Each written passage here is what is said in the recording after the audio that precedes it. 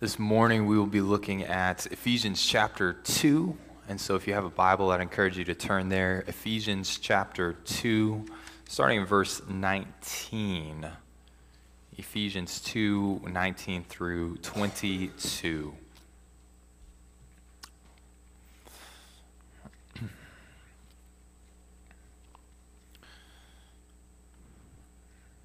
And let's read that passage together as we begin. This is Ephesians 2, starting at verse 19.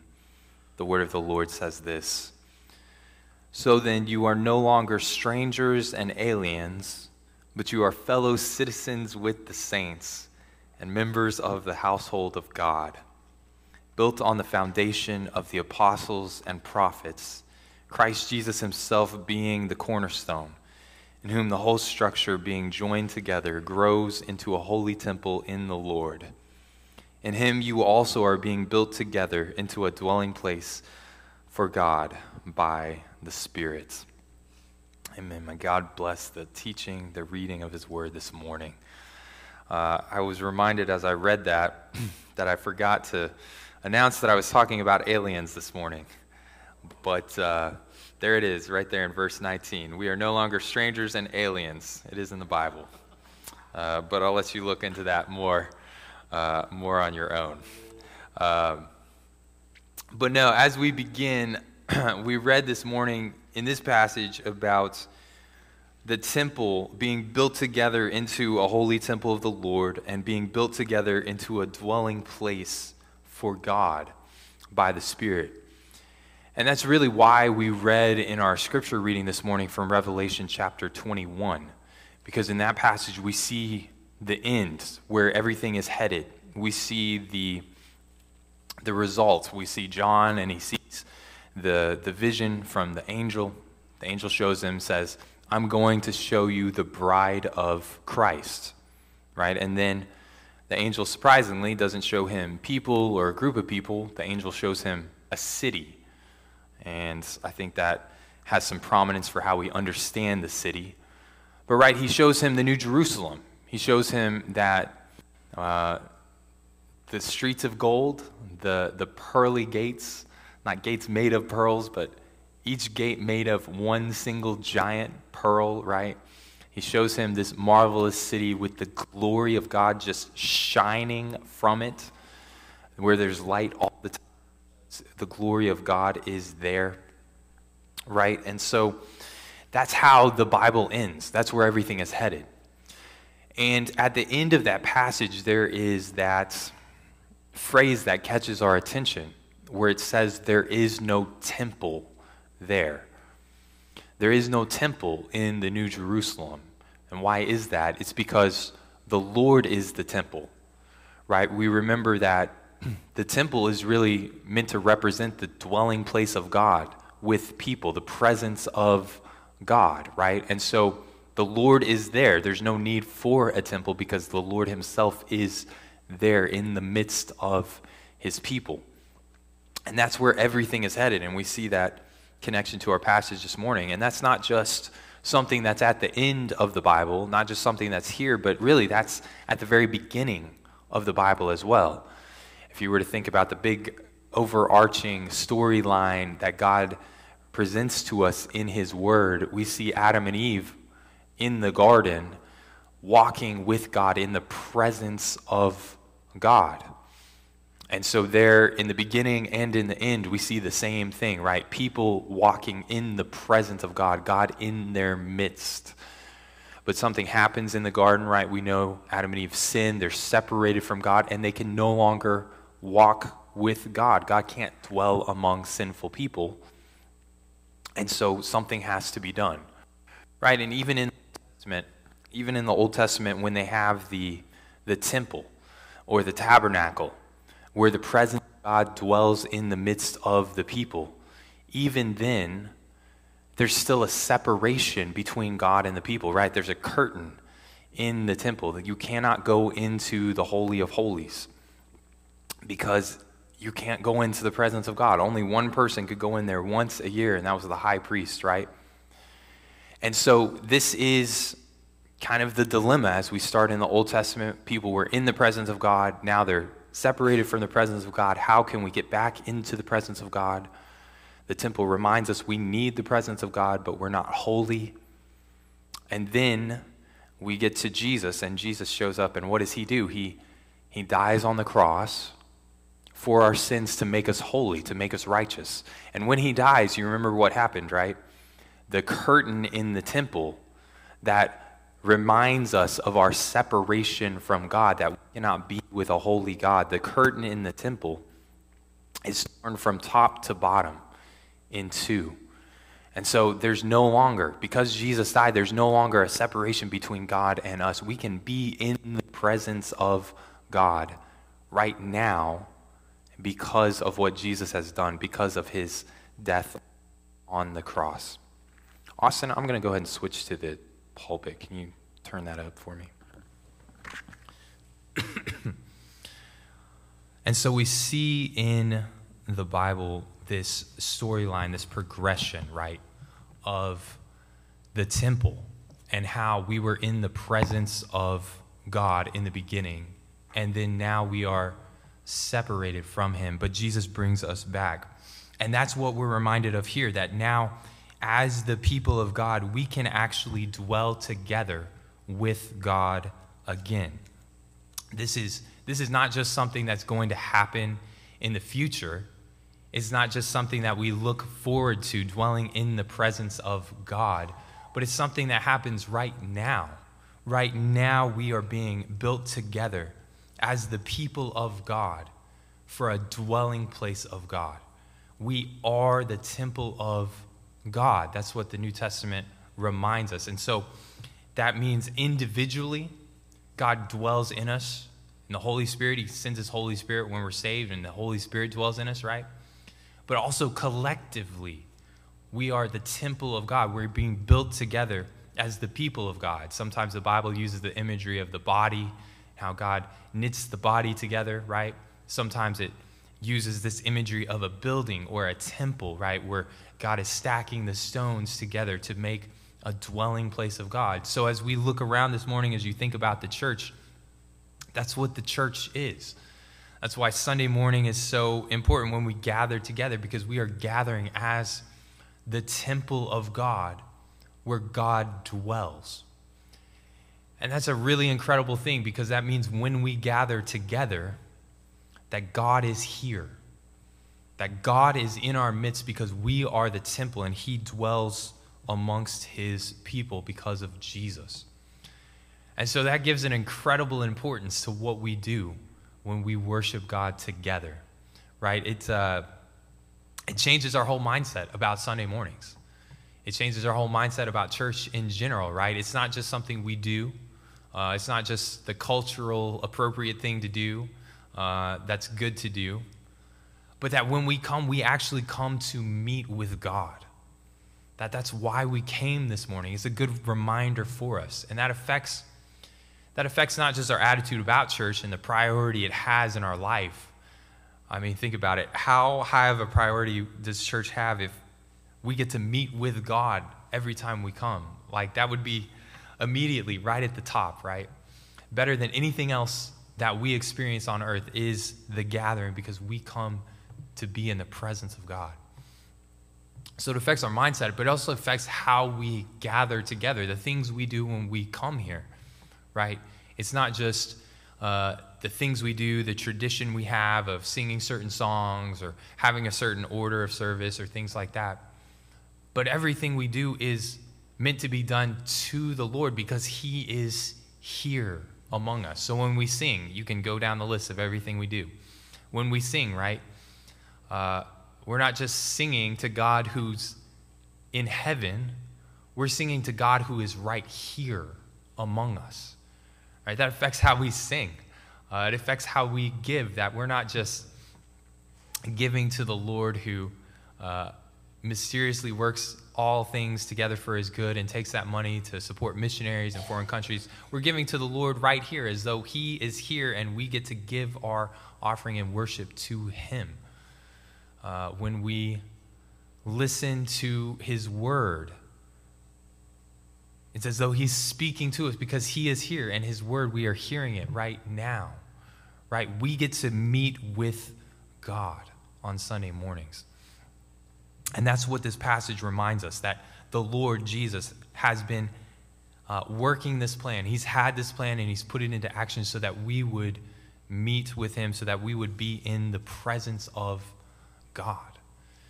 And that has an impact on not just the things we do and how we do them, but if you think more of a general perspective, if you were to zoom out, right, that gives a seriousness to the things we do, right? It's not a casual thing to come to church and enter into the presence of the holy God.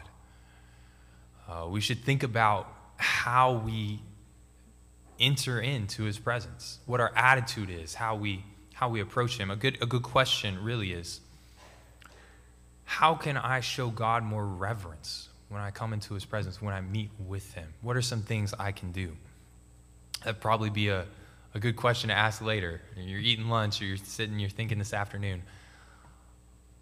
When I meet with God, how can I show him reverence when we gather together as a church? It's a good thing to think about. What are some ways we can do that individually? Right? We remember it's not a simple thing, a nonchalant thing to enter into the presence of God. People entered into the presence of God wrongly in the Old Testament and they died. Right? You remember the high priest could go in once a year. Well, what did they do? They tied a rope to him when he went into the presence of God. And that was because he might die. And they might have to pull him out. And they didn't want to go in and die as well, so they would pull him out if something happened, if he didn't do it right. Right? We have that same privilege of entering into the presence of God. And we do it without fear because God has made us holy. Right? We don't fear being struck down because of our sin, because Jesus has dealt with that. And yet there is still an awe and a reverence that the Lord deserves as we enter into his presence. And so we are reminded of that as we think about being the temple of God, that we come into his presence to worship him. It affects everything. How we think about how we sit, how we dress, how we sing, how we give, all of these things are affected by being in the presence of God. And so it's a reminder to us. And really, this is a privilege. It's a privilege that we get to enter into the presence of God. Because if you remember this passage here in Ephesians, we're right in the midst. In fact, this is the same paragraph, you would say, of where Paul is writing to the Gentile believers who have once been separated from the people of God. But now because of Jesus, they're made one with the people of God. They are citizens of the kingdom. And so for them, they had no hope of this. They didn't grow up with the temple in the middle of the city, right, that they could go and pray to God and worship him. They were far off from God and had no hope without God. And yet here, Paul is telling them, because of what Jesus has done in your life and bringing you near, you can now come into the presence of God, or even more accurately, God comes and dwells in you, which is an amazing thing, that they didn't have these promises, they didn't have this hope, and now they are in the presence of God. And it's worth thinking about because the same thing applies to us. We, for the most part, are probably Gentiles who didn't know the Lord, right? It had to come to us somehow. But now we get to be in the presence of God because of what Jesus has done. So I think it's helpful for us to think, how exactly is that possible?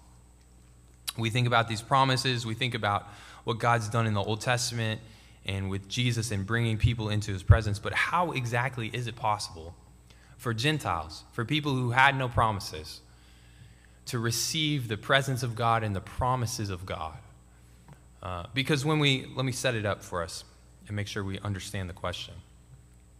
In the Old Testament, when God made promises, he didn't make those promises to Gentiles, right? The Old Testament is about the people of Israel. We get glimpses here and there, right, of God's plan, and we can see, looking back from the New Testament, how this has always been God's plan.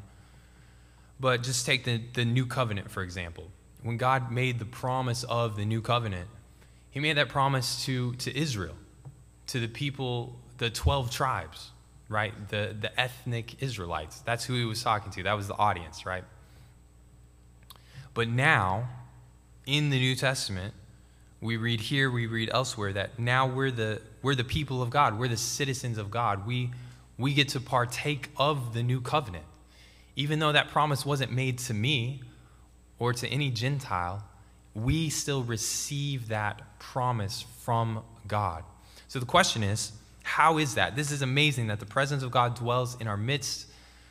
It should blow our minds. And we can think about, how is that even possible? Because that promise didn't belong to me, as it says in this passage back in chapter 2, verse 12. We were strangers from the covenants of promise. So how do we receive these promises so that we can be the people of God in the presence of God and dwell with him forever? There are probably two ways to think about it. The easiest, they're connected, so let me try to make it straightforward. In Romans chapter 11, Paul talks about an olive tree. And if you're familiar with the passage, he talks about grafting in new branches onto the olive tree, right? So whenever you prune the olive tree, you can cut some off, you can cut the dead branches off, right? You can make a little slit, you can put the new branch on, and it's grafted and it's part of the tree, right? I don't know if you had this experience, but when the freeze happened this last year, my orange tree died, but something started growing back from it. But it's not an orange tree. It's some other unspecified tree that I haven't figured out yet. But it's not an orange tree, and why is that? It's because originally when they made the orange tree, they grafted it on to another plant to speed up the process of growing the orange tree, right? So originally it was an orange tree, but when the orange tree freezed over and died off, then what grew back was the original plant, not the orange tree. It's a fascinating trick that you may not know of when you buy an orange tree or other plants from Home Depot or Lowe's, right? It may not be grown from the seed, it may just be grafted. Anyways, that gives you an example of what that passage in Romans 11 is talking about, right? We're not original. We're not the olive tree, the original branches. But God is able to graft us on to Jesus, the root, so to speak, so that now we have life, now that we are the people of God because we know Jesus. And so now, those promises in the Old Testament that weren't made to us, those promises actually do belong to us because we're not just some foreigner, not some stranger, not some alien. We're actually the people of God. He's made us part of his people. And so the promises he made to the people of God are promises that belong to us as well because he's made us one with him. That's what God does when he makes us one with Jesus. He gives us hope. He gives us the promises. We're made the actual people of God. And so that's how we can look at this passage, or we can look at the new covenant promises of receiving the Holy Spirit or all these other things. And those things can be true of us. Even though when God made those promises, he was just talking about Israel, because now anyone who believes in Jesus has been made a part of the people of God, right? Not to replace Israel, but to become a part of the true Israel, the true believers who have faith. Just like Abraham, everyone who believes, as Galatians says, everyone who believes in Jesus is an offspring of Abraham and thus receives the promises. Even though it's not mine by birthright, Jesus is able to make us one with him, make us the people of God. And so we see that here in this passage, that Gentiles who were far off, who had no hope, they couldn't come into the presence of God. They were pagans. They didn't even know who God was until someone came, right? And the Apostle Paul came and shared the gospel, and they heard and they believed. And they heard this message, not just about Jesus forgiving them of their sins and bringing them to God, but the message that when that happened, that they would also receive the promises of God. They would receive the hope of the future. They wouldn't just be some second-class citizen. In fact, the reason it uses two words here, strangers and aliens, one is just like someone who's here traveling through. Like, if you go to a foreign country and you get a visa and then you're there for a week and then you leave, that'd be like a stranger. But an alien is kind of like a resident alien. You live there, you're a part of the country, but you're not really a citizen yet, right? You're there on the long-term visa or whatever other way you get there. You're there, but you're not a citizen, right? And so Paul's saying, listen, that's not you as a Gentile. You're not just there, and you get to experience the goodness of being there, but you're really not part of the people of God. No, Paul says you're full-fledged citizens and members of the household of God. This wasn't the case before, but now it is. Now you get to experience God. And here's the great thing about it, right? Is that now you are in the presence of God. You're the temple of God. Just like God is building together his people so he can dwell there, you're a part of that. And when you read Revelation 21 and you read about the temple, you will be a part of that where God dwells forever in the midst of God. That's our hope because of what Jesus has done, because Jesus himself is the cornerstone and we are built upon him. And so everyone who believes this message will be in the presence of God, will be saved, and will be a full member of the kingdom of God with all the promises promised to them as well. And so this is the hope we have as Christians, that when we gather together, we gather into the presence of God.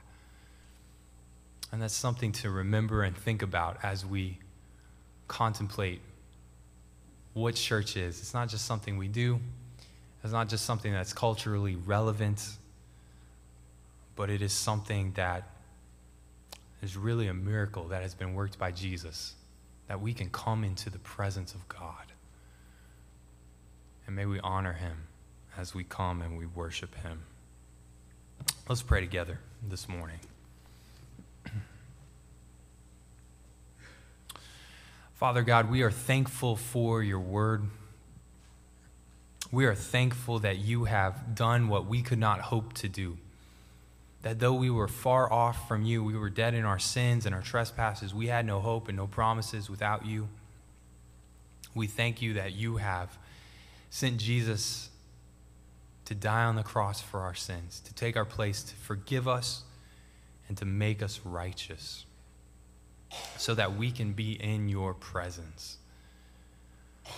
Lord, remind us anew of what that means. Fill us with awe and wonder as we think about being in your presence.